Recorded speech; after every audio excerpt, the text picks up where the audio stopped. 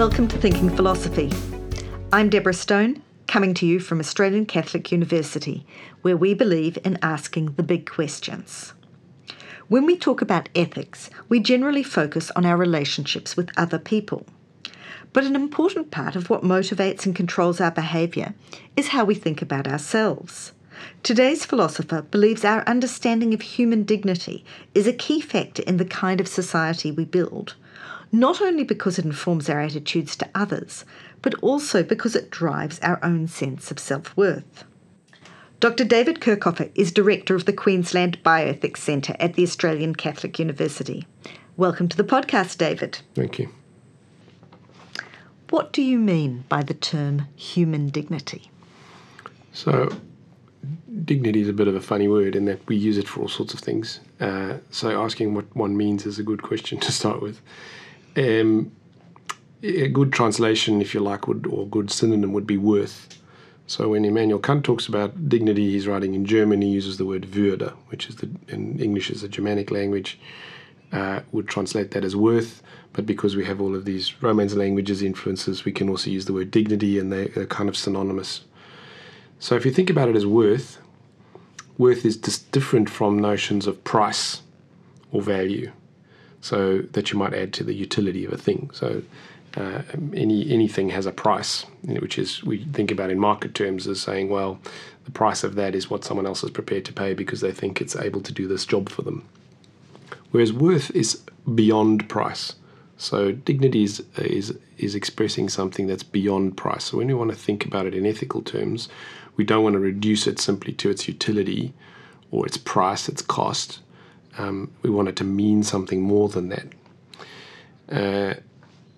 And to say that then we're talking about human dignities, we're talking about the worth of the human being or the human person when we're thinking about morality. So as a subject of our moral reflection, the human person, what is the worth of that being when we think about morality?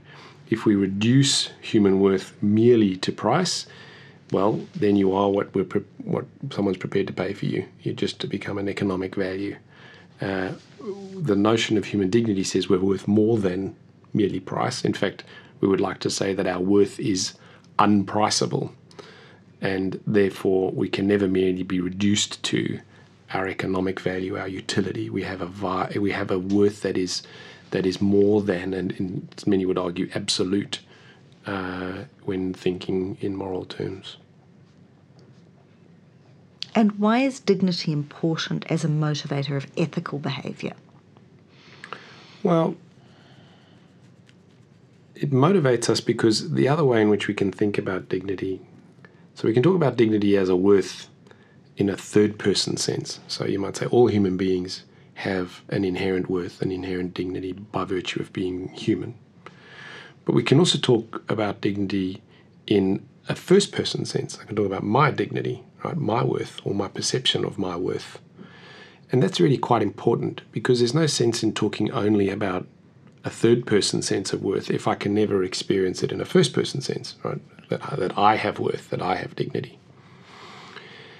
And I would argue that our experience of the world is such that when we encounter many of the challenges of being human, in other words, those things that seem to undermine our worth, right, the threat of dying when you walk out the door because someone might attack you and kill you, or you might be run over a bus, or all of these things challenge our worth, right? Here I am saying my life is meaningful and purposeful, but of course I'm vulnerable at every moment, and that experience of vulnerability causes us to then ask the question, is my life meaningful and purposeful? And one of the ways in which we want to answer that question is to say yes. And when I do that, I'm affirming my self-worth, the value or the worth of my being a person. And so in terms of morality, that desire to want to affirm my worth in a world which is ambiguous about whether I should be here or not as an experience, pushes me to engage in that world in ways that will affirm my feeling of being worthwhile or being worthy. And whenever I engage with the world in that way, I'm engaging in what we might call moral behavior. Now, that's not to say it's necessarily morally good or morally bad. It's just to say a kind of behavior that you would call moral behavior. It's the kinds of behavior that we would judge or make evaluations about as being morally good or bad or morally right or morally wrong. So I would argue that when we're engaging in moral behavior, what we're really trying to do is assert or affirm, maybe is a better way to say that, to affirm our own sense of worth at a subjective first-person level in a world where often our experiences seem at odds with that our life is perhaps meaningless and purposeless. Our moral engagement is a way through which we affirm our meaningfulness and purposefulness in life. And that might involve how we act upon other people, but it doesn't necessarily. Well, that depends on how. Yeah, so then you go into the whole moral psychology of what that might mean. So, it will have implications for how I engage with any relationship. So those might be people, but I also am engaging all the time in relationship to everything in the world. I engaged with the natural environment. I engage with myself as a mind-body whole. So my mind and my body are in a relationship of sorts. So how I experience my own body is part of that.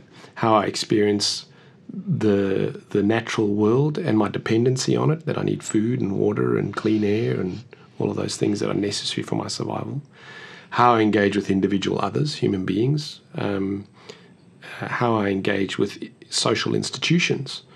The structures around us that we've created as human beings that are essential now to our survival. We could have had other structures, but we have these ones. And now that those ones are in place, they become part of what it means to be human in a really profound way. Think about the financial system and banks. To live in a world where there are no banks is for the vast majority of people an impossibility. It's not even like a choice anymore. You can't do it.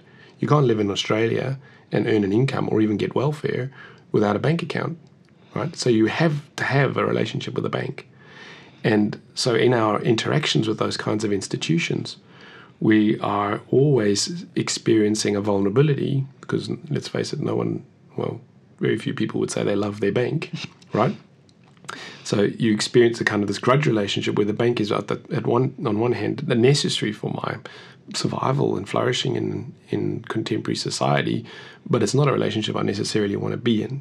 And so my engagements with the bank as moral engagements will be based on how do I affirm myself, the worth, over and against an institution that tells me they love me, but doesn't always seem to play that out, right? The marketing is, we think you're awesome, come to my bank, we'll look after you.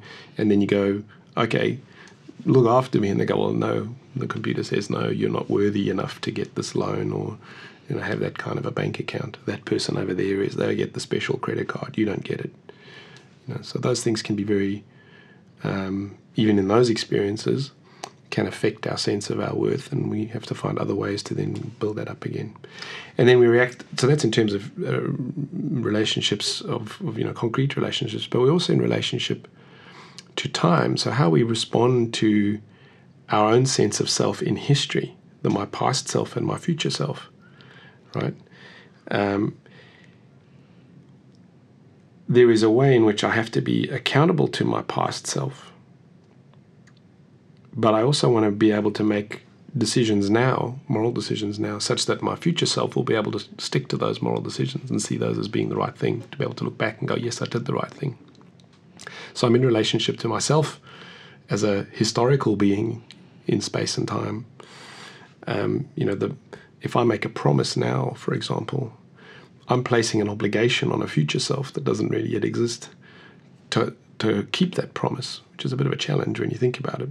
So having that consistency about the vision for who I want to be, the kind of person I want to be, in other words, what would constitute for me dignity, the having of dignity, is really important because I will live out my future decisions along that line. And then we're also in relationship to the history of humanity in the broader sense, right? So I experience myself as a particular individual, But my whole history is shaped by the history of humanity and my place in that history. And that has implications for how I feel worth or don't feel worth. If I belong to a group in a society that has been told for thousands of years or hundreds of years or tens of years that they're a worthless group and that they are not of an equivalent worth or dignity, and you think, for example, of the slave trade, you had a whole group of people that as a group, were deemed to be less than human, or at least inferior in some way, not having the same kind of worth. They were able to be sold and bartered, and for their worth was only a price, not a dignity.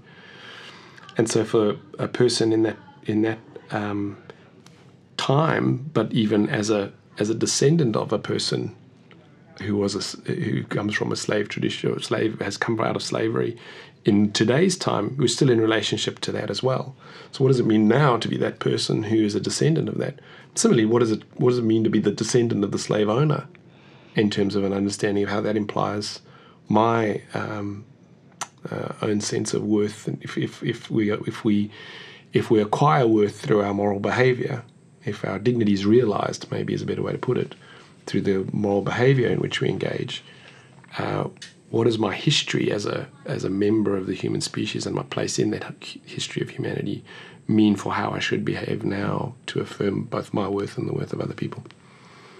So do you work from an assumption that everybody has the same degree of human dignity, the same right to human dignity? Yes and no, I think, is the answer to that question. So certainly as a right, yes. If you're going to use that language, that's in itself a little bit confusing, because some would argue that dignity is the basis of rights. So it's because you have dignity and everybody has that same inherent dignity or worth that we have rights. Others would say, no, you have a right to dignity, and that's about saying you have a right to be treated a certain way, or you have a right to pursue a sense of self-worth. So you can see the two senses in which that word is used. So talking about dignity as a basis of rights versus a right to human dignity implies a different understanding of what we mean by dignity in the first place. But I think both things can be absolutely true. So I think it's true to say that all human beings already have an inherent worth, that is a dignity that inheres in their being human,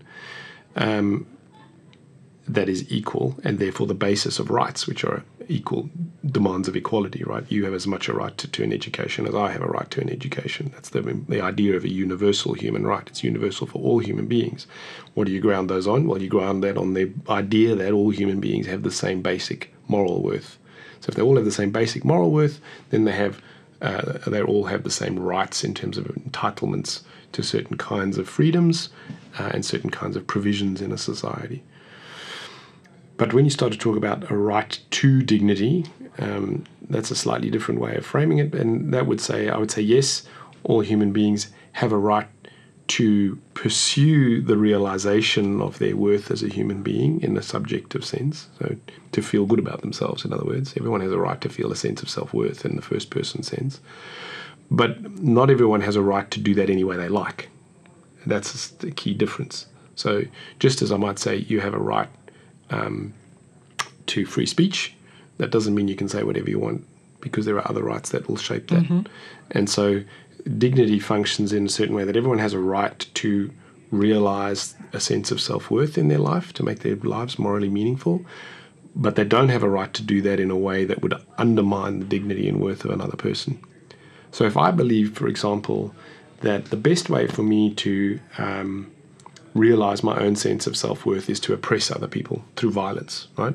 If I'm the strongest in the room and I can bash anybody else in the room and everyone's afraid of me, I feel like I'm really tough stuff. Then I'm in charge. Then I feel like my life has meaning and purpose because I'm tough and I feel good about myself.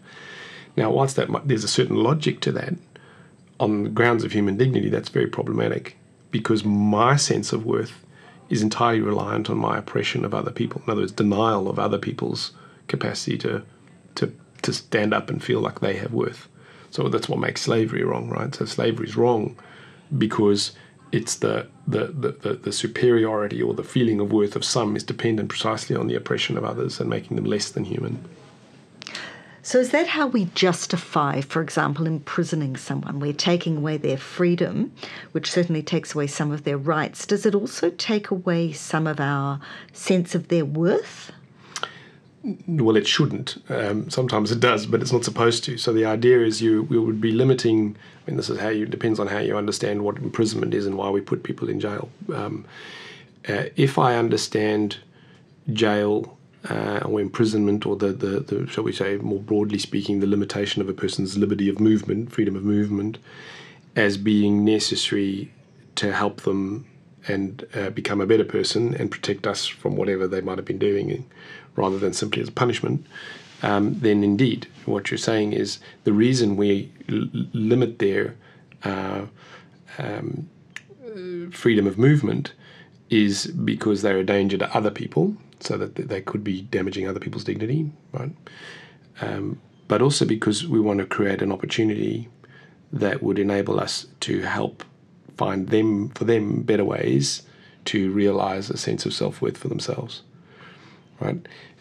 So typically, if you look at what most of our crimes are, when we think they're crimes against other people. Not all of them. Some things are crimes against institutions and otherwise. But typically, we're looking at behaviours that are about the exertion of myself over and against someone else in a form of power. Not always, but often. And when that's the case, then you say, well, are there not better ways to find meaning and purpose in your life than through violent behavior against someone else? And a lot of research suggests, and this is empirical psychological research, suggests that of course that's possible. People can find better avenues to find meaningful and purposeful life.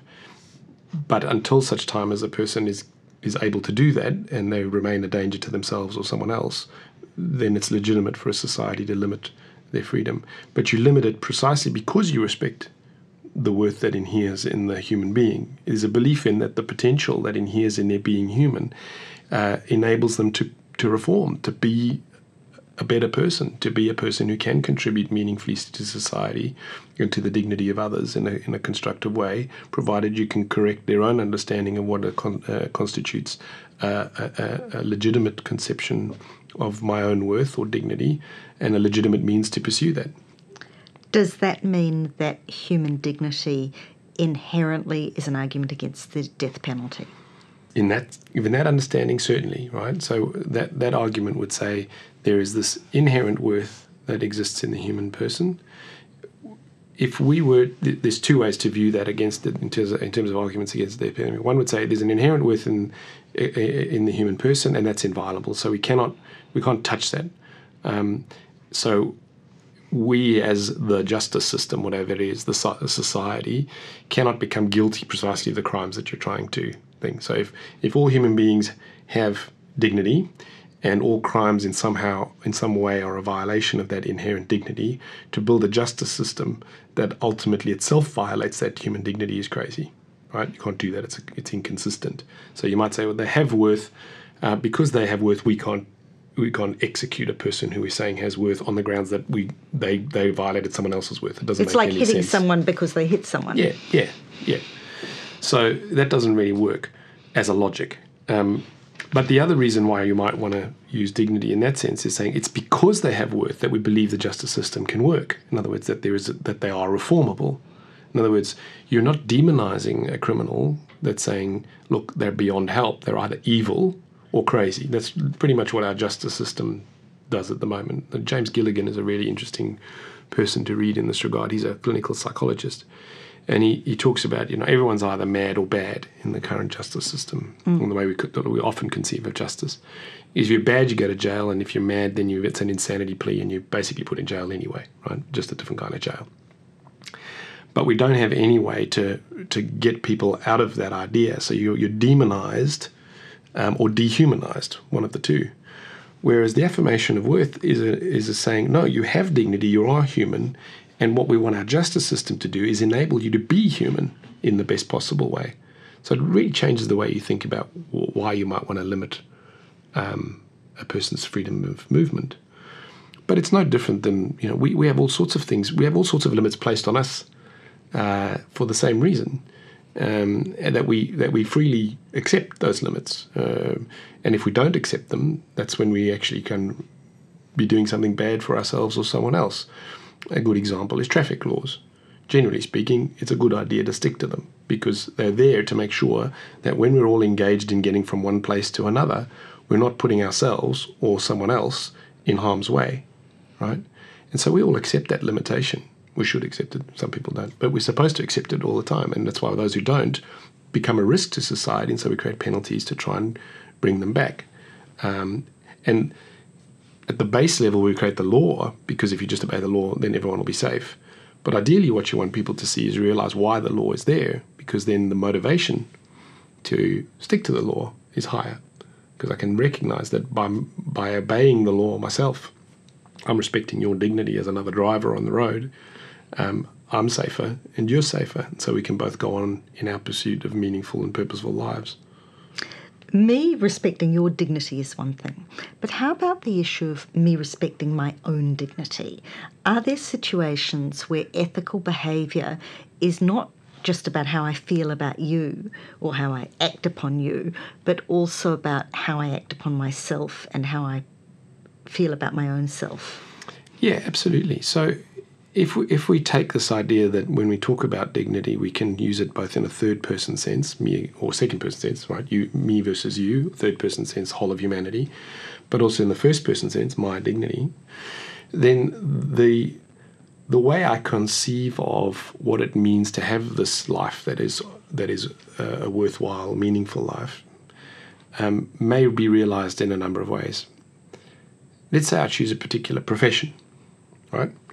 Then to be a person who is realizing their sense of worth in that profession, it means also doing the right thing by that profession.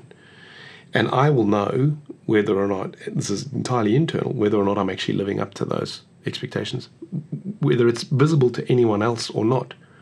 So you could have a person who on paper looks like they're doing the right thing, right? They don't do anything wrong. But internally, there's all sorts of internal dialogue about what it looks like they're doing the right thing. If I become a doctor really just to make money, I could be a very good doctor, but I'm not being a doctor inside. I'm being someone who's making money inside. Do you know what I mean? My motivations are simply about the money. Whereas if I become a doctor because I believe in the value of medicine and how that's an important thing and I'm contributing, and that's the thing that I draw my meaning from, then there's a different kind of integrity to what it means to be that kind of doctor than a person who just got the job because they needed the money, right? The other person also did it for the money, don't get me wrong, there's nothing wrong with doing it to get the money, but it's about how one understands the profession in relation to one's own self-understanding. That has then, of course, implications outwards as well, because it keeps me true to what I think the values are of the profession, and I'm less liable to just bend the rules to suit certain interests at a certain time. There's an integrity to my own behaviour. The language used in ethics about that sort of idea is the idea of virtue, right? So we develop virtues. Virtues can belong to individuals, but also you could argue to professions. And virtues are the things we aspire to through the development of habits. So we develop good habits, makes us a virtuous person. And in this case, by developing the right understanding of human dignity, I'm more in other words, my dignity, what my worth would look like, then I'm more inclined to act that out in my relationships as well, in ways that are then true to who I believe I should be. Right? So you can make the distinction: a person could give alms to the poor, but do it because they're pride, right? So what dignity does in this sense is, no, you're giving alms to the poor because you really believe in lifting the dignity of other people. There's a different motive in there. So this way of thinking about ethics is a way of thinking about what's going on inside us, not just how we act upon the world. Yeah, so it's a both and. I mean, because it has the capacity to also talk about just how we act in the world, right? I can see something happening in a third person way. So that's a violation of dignity, right? Those people's dignity is being violated because they're being demonized or dehumanized. But I can also use it internally to say, how is my dignity being realized through my own behavior here? What is it about what I'm doing that is making me a better person, right? And making the world a better place. There seem to be a lot of forces working on us which make it difficult for us to have this life of dignity. Do you have a sense as to why that is? I think, I suppose it depends. As I said earlier, we're in relation to all sorts of things. And those relationships have an impact on how we form ourselves as human beings. Those are our experience of relationships to individual people, our experiences of our relationships to the environment, our experiences of our relationships to ourselves, our experiences of our relationships to institutions, and so on. So if one grows up in a culture or a structure in which those institutions continually tell you that you are worth nothing, well, you'll start to believe that. In fact, you won't ever believe otherwise. It takes a great deal of courage and wisdom to actually recognize that that's not the case, if that's all you've ever been told. You might say you don't know what you don't know. To recognize that you don't know and that you actually are worth something is a really fascinating problem. So I do think that the structures in which we live as human beings, it's not that they always work against dignity. Obviously, we have structures that have been designed to work for dignity, but there's a vulnerability in our structures to moving away from dignity.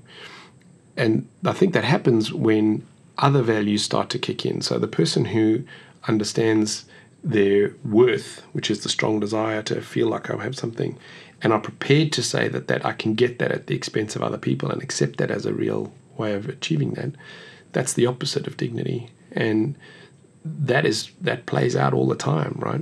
In history of philosophy, that's been said a number of ways. One thinks, for example, of Thomas Hobbes and his idea that human beings are all just wolves, and what we really need is good structures to prevent us from just killing each other, because all we really want to do is we're very selfish and we'll just use power to get whatever we want. And there's probably some empirical truth to that kind of stuff. So we see that in some evolutionary psychology, but we also see that we are evolved to be social beings. So this connection between our social nature as human beings and our selfishness, which is a natural phenomenon as well, is played out in that tension. So those things are happening all the time. Ethics or morality is not about what we are, per se, in that sense, but how we ought to behave, right? And the ought in this case comes by saying the recognition that my dignity ultimately relies on the dignity of other people. If other people don't have a fully realized dignity or don't have the potential to fully realize their dignity, then my dignity, no matter how wonderful I am, is always going to be never fully realized. So there's a not yet element to the notion of human dignity. And I can never hold a position that I can never feel good about myself by doing something that undermines the goodness of someone else, the fundamental goodness in terms of the worth of someone else. There's a lot of behaviour around in everyday parlance that we would call undignified. When we use that language, do you think we are identifying a genuine philosophical split between what's really happening and the world as it should be, or are we using the term dignity in some other way?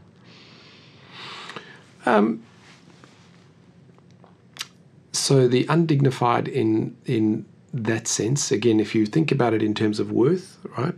It's an unworthy behaviour, right? It's behaviour that we don't think a human being ought to be doing, right? It's beneath us. And there's all sorts of synonyms that we go back through language. Words that we use now are quite, notion of words like savage, barbarian, which, arguably historically may not have been the people who were barbarians probably didn't feel themselves to be undignified, but they've kind of found their way through our language to imply that these kinds of people are not living up to the standard of what a human being really should be. Now, whatever that standard is, that's another question. But this idea that you can behave in ways that are not commensurate with our capacities, the fullness of our capacities and the realization of those capacities, I think is a good concept, right? you can engage in undignified behavior that doesn't either correspond to what we're capable of or doesn't correspond to the criterion of recognizing the dignity or worth of other people adequately. Well, without naming names, I'm sure listeners will have no problem thinking of political leaders or other public figures who fit that description. Dr. David Kirchhofer, thank you so much for joining us on Thinking Philosophy, a podcast of the Australian Catholic University. Thanks to Amiel Matthews and Trey Karunaratne, our talented media production people here at ACU, for their work on the show.